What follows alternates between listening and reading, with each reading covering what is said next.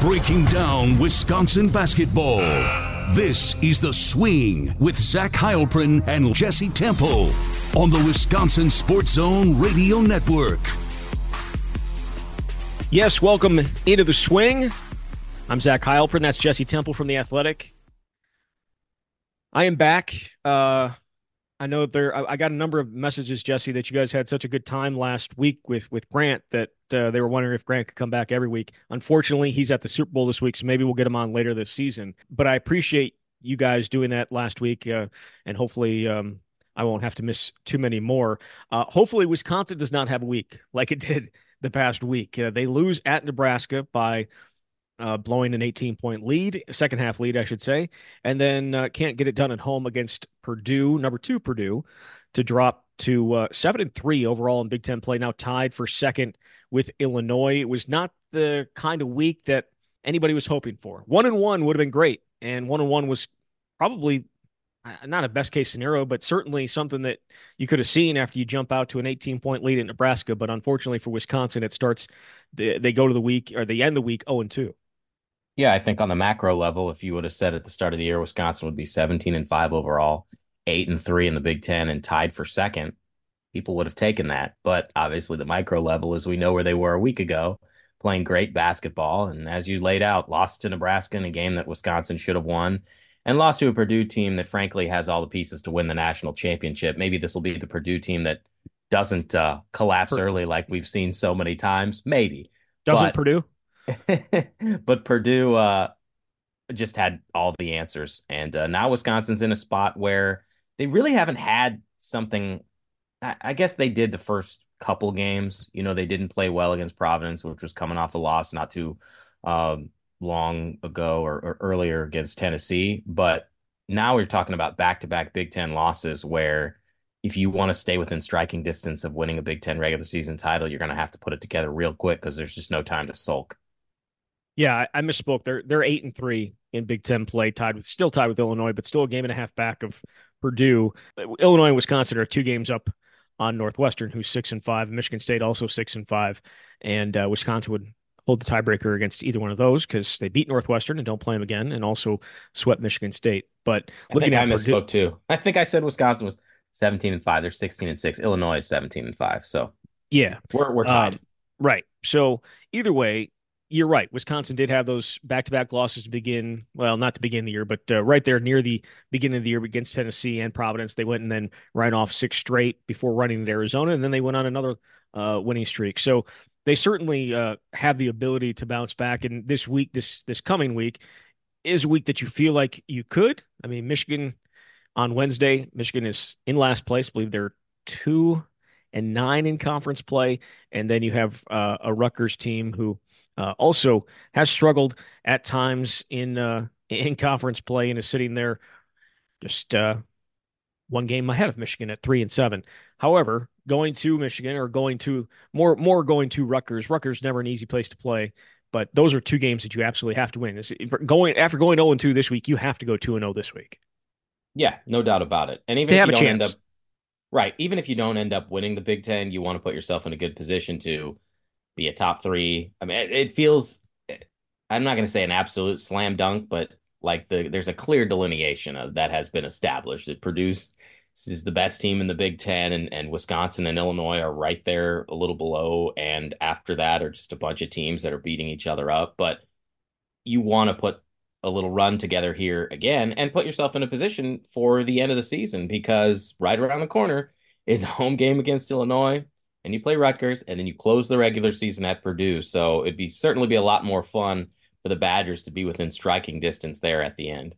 Yeah, I mean, look, they play Michigan, Rutgers, and Ohio State in the next 3, and all 3 of those teams are currently at the bottom of the conference.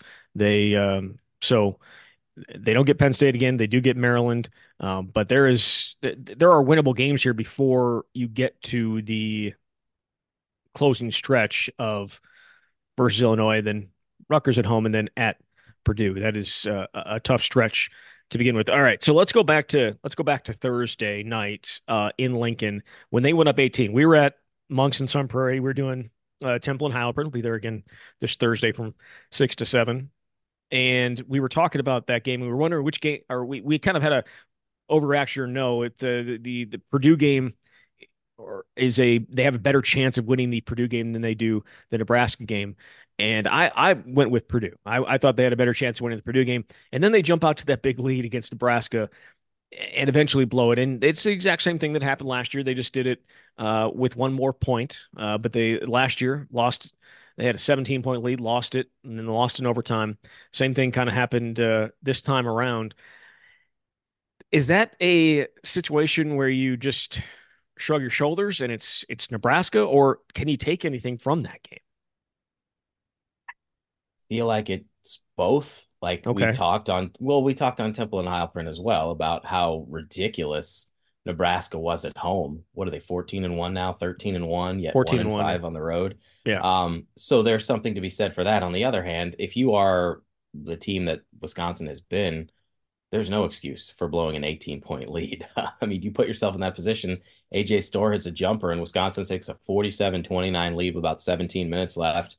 And even with 12 minutes left or so, a little over 12 minutes, it was still a double-digit lead, but Wisconsin just could not score, could not get stops, and ended up losing that game, obviously, in overtime. So the thing is, if you want to have that truly special season, you just can't have games like this. So I mean, I don't know what to make of it in the big picture, other than that followed by a loss to Purdue puts you in a spot where you absolutely need to be able to respond. Yeah. The Nebraska game again, and maybe some of the things still applied to the Purdue game. The one thing that didn't was the turnovers. They barely turned the ball over at all against Purdue, but they turned it over 16 times against Yep. Nebraska, and they turned it over a bunch against them last year as well. The 16 turnovers matched the most since 2019. The only time that or excuse me, 2018. The only time they've turned it over that 16 times since then was the tournament game in Milwaukee against Iowa State when they didn't have a point guard. So the turnovers were obviously such a huge thing. But the thing that was the same exact against Nebraska as it was against Purdue was shot selection. The inability to get to the line, the free throw line, and again against Purdue, Zach Edey's there. Nebraska did not have that. Wisconsin settled. It felt like way too much, and it led to just a significant um, deficit at the free throw line. I believe Nebraska outscored them 19-8 at the free throw line. Wisconsin barely shot any free throws in the second half until very late, and then they got a couple in overtime. But Nebraska just beat them at the free throw line, took the ball away from them, and Wisconsin's shot selection was just horrendous, and that kind of carried over to Nebraska or to the Purdue game. Well, I do want to touch on the turnover situation because obviously no Wisconsin team is going to win when you've got 8 assists and 16 turnovers. But we've spent weeks talking about how good Wisconsin has been in terms of adjusted offensive efficiency in those KenPom rankings. And even now, they are still ninth in the country, which is outstanding. But this is still a team that does not play at a high tempo. Their adjusted tempo ranking nationally is 317. That's out of 362 Division One teams. And I point that out to say that when you don't have a lot of possessions, turning the ball over 16 times is a recipe for disaster. Now, that probably sounds obvious, but I just wanted to hammer home that point that I mean, Wisconsin is not going to win, even as great as they've been offensively for long stretches, by turning the ball over that much. And you mentioned the shot selection. I also think, how long did we spend talking about this team not having to rely on three pointers? Like, well, this team is built for sustained success. And I'm not saying that they're suddenly not built for sustained success, but you shoot 31 three pointers against Nebraska. And I realize that comes in part with an extra 5 minutes. That's just too many in my mind, especially if you're only going to make 10 of them. And they didn't shoot it. They shot even worse against Purdue. They went 3 for 19. So those are a couple of factors, absolutely, that are contributing to where Wisconsin is right now. Yeah. So the 3-point thing, they were able to overcome that earlier in the year, not shooting it well and not shooting, I guess, a ton of them because they were able to get to the line. Like you can, and be good around the basket, and they were fine around. They were fine around the basket, I guess, to an extent against Purdue. Certainly not against Nebraska. I mean, when Stephen Crowell takes 2 shots, and I understand that they're sending doubles towards him on a regular basis, and sometimes they'll fake it, and he'll think it's coming and get rid of the ball anyways. But the free throw aspect of it is huge. If you're going to continue to be an efficient offense when not making 3-pointers, you have to get to the line, and they certainly did not do that against Nebraska. They were, I guess, better against Purdue, but still, AJ Storr going 4 for 15 and continuing to take those outside shots and take some of the shots that are not necessarily high percentage shots. When instead you can at least, I don't know, force Zach Edey to make a play on you when you're coming downhill.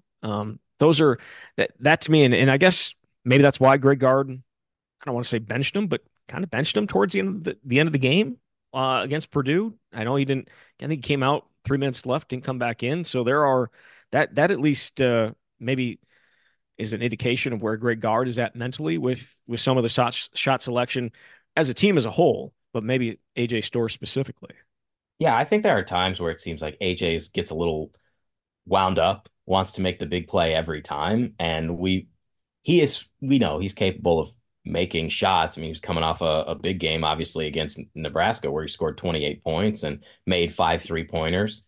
But there's something to be said for understanding where you're at in a given game, and if it's not falling, I mean, his buckets in that game were at the rim. My favorite was probably it was the first half. He drove and he had a lay-in at the rim right on Zach Edey, just showing fearlessness. But his ability to get to the rim is something that can really separate him. And you obviously need your best player or your best scorer to be more efficient than 4 for 15. I'm sure we'll get to this, but Tyler Wall played absolutely out of his mind, man. It just every tool he had on the tool belt he used against Zach Edey, and nobody could stop him. And that is a big reason why Wisconsin was even in it toward the end. Yeah, he had 20 points. He was 10 for 16. Obviously, most of his damage. I mean, they have guarded him like that before, where Zach Edey is essentially just chilling in the lane while Tyler Wall's in the game. There's, they're not worried about him taking an outside shot, and for good reason. That's not his game, but he filled it up, man. He wasn't just the scoring. He had 7 rebounds, 6 of them on the offensive end. He had 5 assists. He had 2 blocks. He had 3 steals. That was probably his best complete game this year. He was fantastic in what they asked him to do. Now, that said, there's also the idea of it's very hard to run offense when you just have Zach Edey chilling in the lane because they're not scared of Tyler Wall. While he was great, I thought it kind of affected the rest of the offense, and continues to do so. Not as much as when Carter Gilmore's in the game, and you don't have to worry about him doing anything offensively. Yeah. But Tyler was great. Tyler was great. He took advantage of all the situations that were available to him, and I thought did a really good job maneuvering himself around and really played such a huge role in them even being in that game. But again, that's the way that they were able to play him, I thought really kind of messed with the rest of the offensive efficiency. Yeah, I mean, he took 1 3 and he badly missed it and ended up getting the offensive rebound and scoring anyway. But I just don't know what you do. I mean, obviously you can say be more efficient. Dealing with Zach Edey on both ends is just such a challenge. I mean, think of the play where Steven had the ball and he was on the baseline, I think on the right side, and he was kind of floated it up, and like you just can't do that. Edey came over and swatted it. He's the national player of the year. He's going to be national player of the year again. It's funny because you look at the stat line and you kind of think like, that wasn't all that great of a game. And he still finished with 18 and 13 and obviously the 3 blocks. And I just don't know what you do with that team because you try and double him, but they have such great shooters that they're just lethal. I mean, they had 4 guys who, when they needed a bucket, they could go to any of those 4 guys and they were able to get it. Yeah, but it's not like they shot like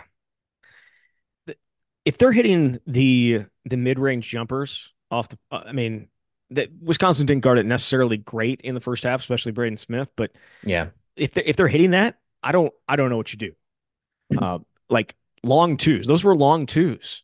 And yes, they were.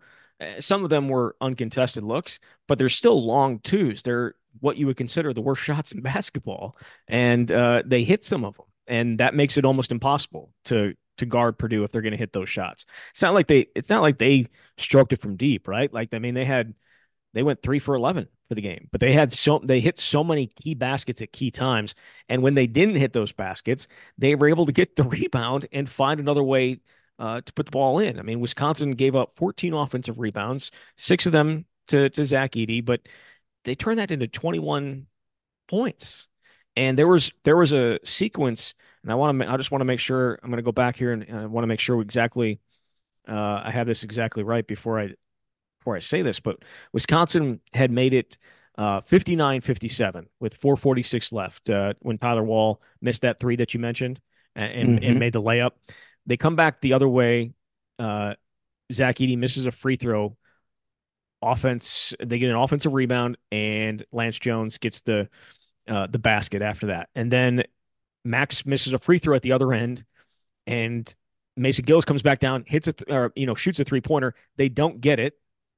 They get the off. Excuse me. He doesn't hit it, but they get the offensive rebound. There's a timeout, and then they come back on the other side, and Edey hits a shot. So it goes from 59-57 to 63-57. Wisconsin never got within 5 points or closer than 5 points again the rest of the game. The offensive rebound was just massive, massive, and especially in key situations.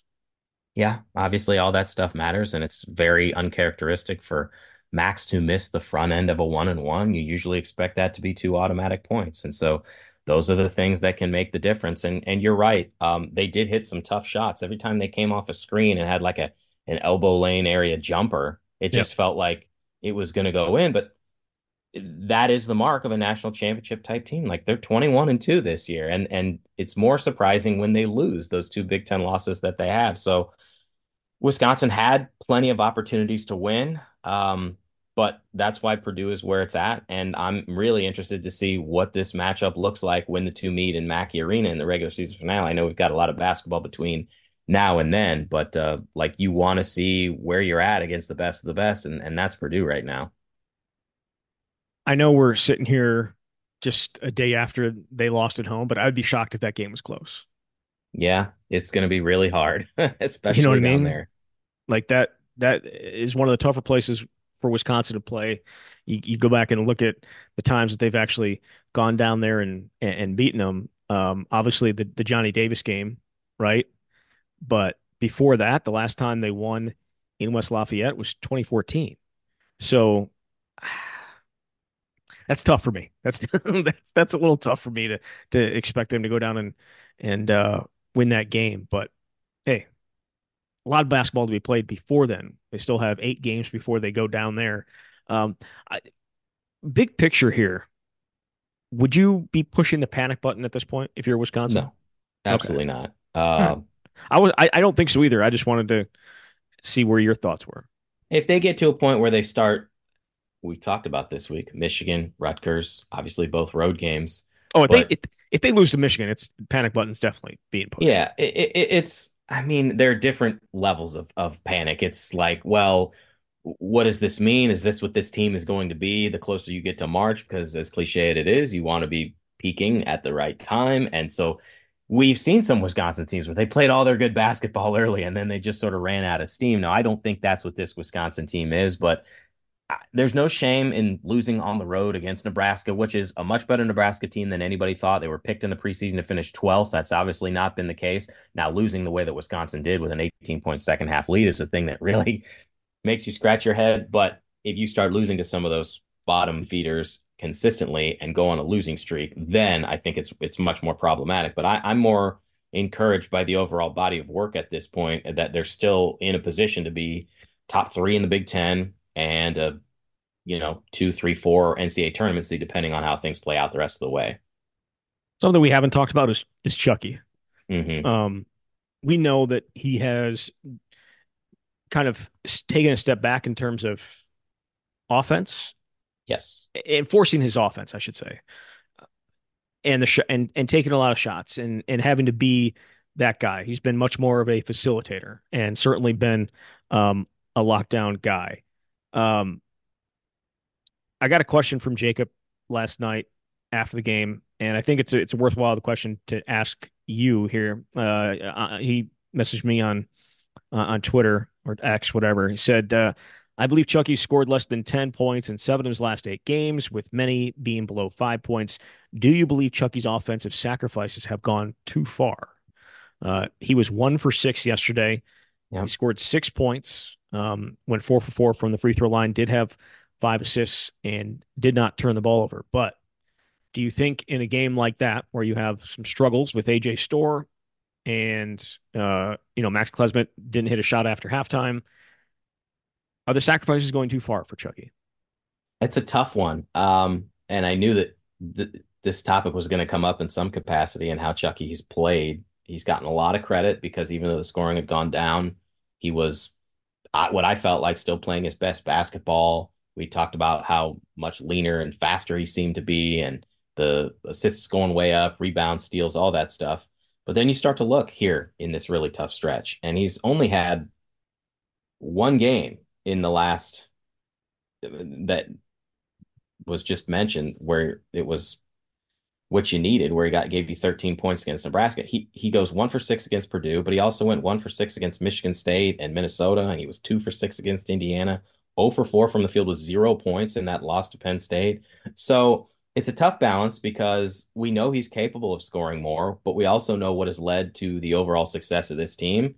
I do think he needs to figure out how to pick and choose his spots and to get to the rim and to be more aggressive because he's also a really good free throw shooter when he can get there. I mean, he's making 75% of his free throws. So I don't know exactly what the answer is. I do know that this offense, a big part of it, obviously, is dictated by what Chucky decides to do with those ball screens. And he's exactly the kind of guy that you want in those situations because he's such a good decision maker. But if he can be a little bit more aggressive and get to the rim, that's obviously going to help this team. So I don't know how you put him in those kinds of situations other than to say, like, hey, have this mindset of being more aggressive. And if you should draw a couple defenders, kick it to the open man. How difficult is it for a guy like that to have to pick and choose? It's a feel thing, isn't it? Yeah, I think it absolutely is. And it is tough because they were winning a lot of these games where he wasn't taking a ton of shots. I mean, they beat Northwestern in a game where he played 36 minutes and took 3 shots and scored 4 points.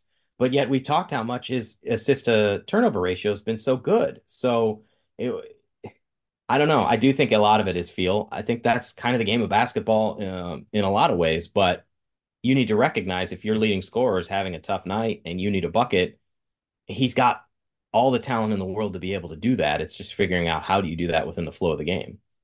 And this is not like last year where, I mean, obviously he was taking a lot more shots last year than he was the year before.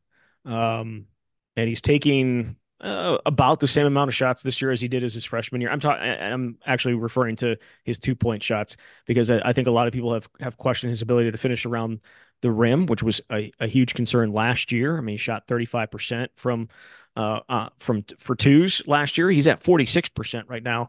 But obviously, again, taking nearly 3 shots fewer per game. Or let's say like 2.5 shots fewer per game from two. The biggest thing for me, and the biggest that I still like struggle, and I don't know what you can do about it other than just keep shooting, is just 3 point shooting. It just doesn't Yeah. make any sense to me. I mean, the guy who shot 40% from three last year, he was nearly 35 as a freshman. And he's taking about the same number this year as he did as a freshman, and he's shooting 25%. Like that, at some point, doesn't that have to turn around for him, or is it just going to be one of those years?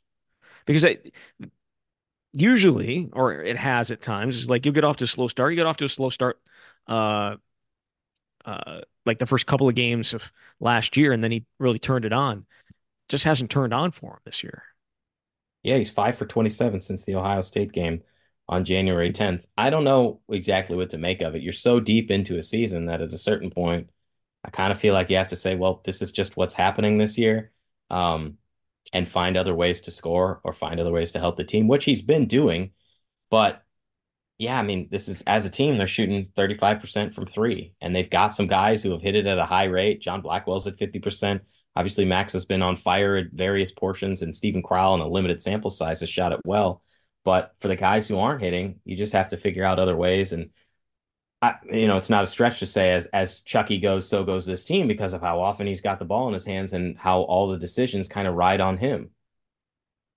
Yeah, the one thing that really stood out, and he didn't hit any 3-pointers yesterday, but I thought Connor Sejan really did a Hmm. lot of things other than other than hitting some threes that you're expecting him to hit. It was really, really good in other aspects of the offense, I Yeah, thought. I like his mid-range ability. I mean, he hit the That was a really tough crazy shot shot. from the Yeah. yeah, the left wing baseline area, but he's shooting it with confidence. He's shooting it with everything that you'd want him to have. And I mean, he got 12 minutes. I think we talked before about what exactly does this look like for Connor. And I said best case scenario, it felt like based on the way the rotations had gone, would be 10 to 15 minutes. And he's giving you something positive and productive, even though he went 0 for 4 on 3-pointers.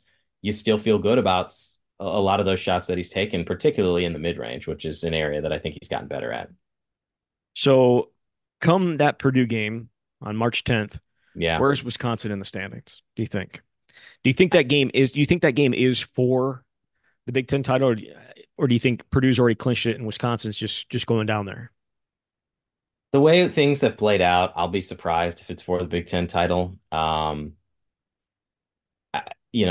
think Wisconsin, this may be an easy answer. They're either in second or third. And I look more at the game where Illinois has got to come to the Kohl Center, and that could be the decider between second and third. I just don't see, first of all, I don't see Wisconsin sliding enough to fall out of the top three. And I'm not sure I see one of those other teams suddenly rising up. I mean, Northwestern and Michigan State are both 6-5, and Nebraska's 6-6. That's a long way to go to get to where Purdue is, and then obviously Illinois and Wisconsin. So I don't know if I see them in the last game of the regular season having a shot. Like Purdue's won 7 in a row now. They're playing great basketball. So I think it's probably either second or third for Wisconsin at this point. I know we talked about it on Thursday night, but that Chris Collins freak out is just still so funny to me.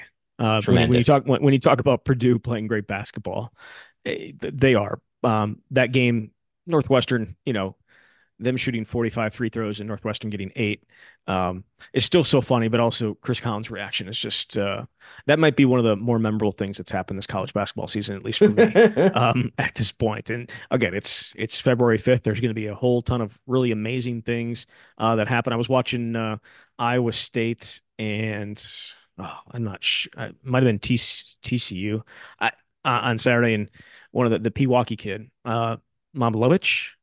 Do you know what I'm Yeah. talking about? Milan. I'm just going to let you pronounce it. Yeah, Milan.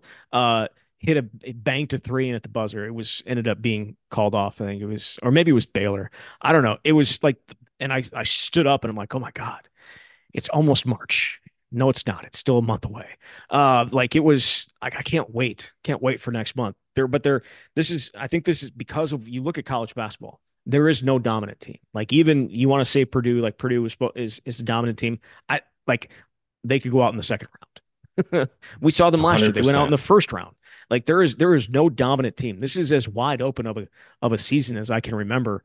Certainly UConn, the way that they went through it last year and won it. Okay, I get that. Purdue though, but we've seen different teams step up and jump up, and next month it's going to be insane. Next month is going to be insane. And the Big Ten is right now only got like 6 teams in the projected to be in the tournament, which feels obviously about right based on what we've seen from the conference. But there is no dominant team in college basketball. I can't wait for next month. Well, it's funny because I remember 2 months ago we were having our conversation after the Wisconsin Arizona game, and I was just raving about Arizona, saying they're the Yeah. best team in college basketball. They're so complete, and I mean, it's kind of hard to argue after the way they just Right. absolutely destroyed Wisconsin. And they lose to Purdue, and obviously they have this double overtime loss against a really good Florida Atlantic team, but they lost by 18 to Stanford. They lost at Washington State. They lost at Oregon State. Like, to your point, it is completely wide open, and teams who look like they're national championship contenders can look awful the next day. And that's what makes college basketball so much fun in a lot of years. And that's why March Madness is going to be especially insane. Yeah. That Iowa State game was against Baylor. So that was one of the other top 25 matchups. It, like as good as this weekend was supposed to be, it turned out to be pretty You know what I mean? Like in terms of some of these the games against with top 10 teams, like North Carolina Duke was kind of Houston and Kansas was kind of Um, I guess Wisconsin Purdue was maybe one of the better ones. Um, but there's going to be, and what was it? Kentucky and Tennessee played. They that was kind of with Tennessee going on the road and getting the win. But I think there's just so much good basketball still to be played. I'm wondering if this week at all has changed your mind of what is possible for Wisconsin, not just in the conference race, but and again, I know we're not pushing the panic button. I'm just wondering if anything you saw in the last week has changed your expectations for Wisconsin, because I think your expectations, at least based on our previous conversations, have been potentially getting to the second round of the tournament. No, it really Or the hasn't. second weekend, excuse me, second weekend of the tournament. Yeah, I'm not gonna let 1 week kind of define what this team has done in 22 games overall. They're still in a very good position. They're still going to get, assuming there isn't some late season collapse, a favorable NCAA tournament seed. I mean, I don't see them being worse than a 4 seed unless they just start losing a bunch of games that we don't expect. And maybe that puts you in a spot where it's more of a toss up in the second round. But I've seen enough to believe that they're very capable of getting out of that first weekend. And if you do that, and maybe you do escape a game where you don't play your best, you put yourself in a position to do something really special. One more thing that I meant to ask. It's not a guy that we talked about a lot and have talked about a lot, since he came in. But do you think Wisconsin's missing Kamari McGee right now? Mm-hmm. Well, I thought about that a couple games ago when they were continuing to win. Like he doesn't do a ton in the box score if you're just looking at scoring or something like that. But obviously, he gives Chucky a break, and Chucky just played 36 minutes against Purdue, and he played 41 minutes against Nebraska. That is pushing it, I think. That's an awful lot. So that is the first thing that comes to my mind. But he does give you some other things, like the game where he got 3 steals and it felt like the blink of an eye, or he can get you a couple buckets and play sound defense. So, yes, I think they're obviously losing something. He was a rotational piece on a team that was playing really good basketball. It's just, to me, maybe not as obvious as some other guys. But if nothing else, I look at the workload that Chucky has to have right now, and that's just, to me, doesn't feel tenable for the long haul. Yeah, it sounds like it's going to be still at least a couple more weeks. I know that's what Greg Gard said last week, and we'll see if when he is able to come back. But yeah, look, this is not the same problem they ran into without Lauren Bowman, but kind of the same issue a little bit when they didn't have him. What was that, 2 years ago? And again, Kamari has played the previous year. He played, obviously has plenty of experience being at UW Green Bay, and then was kind of coming into his own. I think especially defensively, was having some success in a guy that you can maybe stick on somebody who is a little bit quicker, and Kamari has that in his game. But whereas Lauren, we didn't really know anything about Lauren for the most part. He never was on the floor enough to be able to have that, but he was expected to be their backup point guard that year, and he ended up not doing that, obviously because of outside things. You're going to get Kamari back here at some point, and I think he is important. I think he is important. Maybe we overlooked it earlier in the year based on what we've seen these last few weeks without him. I think that's certainly fair to say. Again, Wisconsin will be at Michigan on Wednesday, and then at Rutgers this weekend, and then home to Ohio State next week. We'll be back before the Ohio State game to break it all down and talk about it. We'll also be at Monk's on Thursday in Sun Prairie for Temple and Heilprin. Obviously, we'll talk basketball that night, and including as well as football. Maybe we'll talk a little hockey. Wisconsin's hockey team coming over, really playing well. We don't have a hockey podcast, so we'll talk about it maybe on Thursday night. I know Jesse's written a little bit about the hockey team. You're a big hockey guy, right? Huge hockey guy. I definitely know all the rules. So again, we'll talk about that on Thursday night at Monk's. Jesse, anything else you wanted to hit on? I think we got it. All right. Thank you very much. Thanks, Zach. All right, there he is. Jesse Temple from The Athletic. You've been listening to The Swing.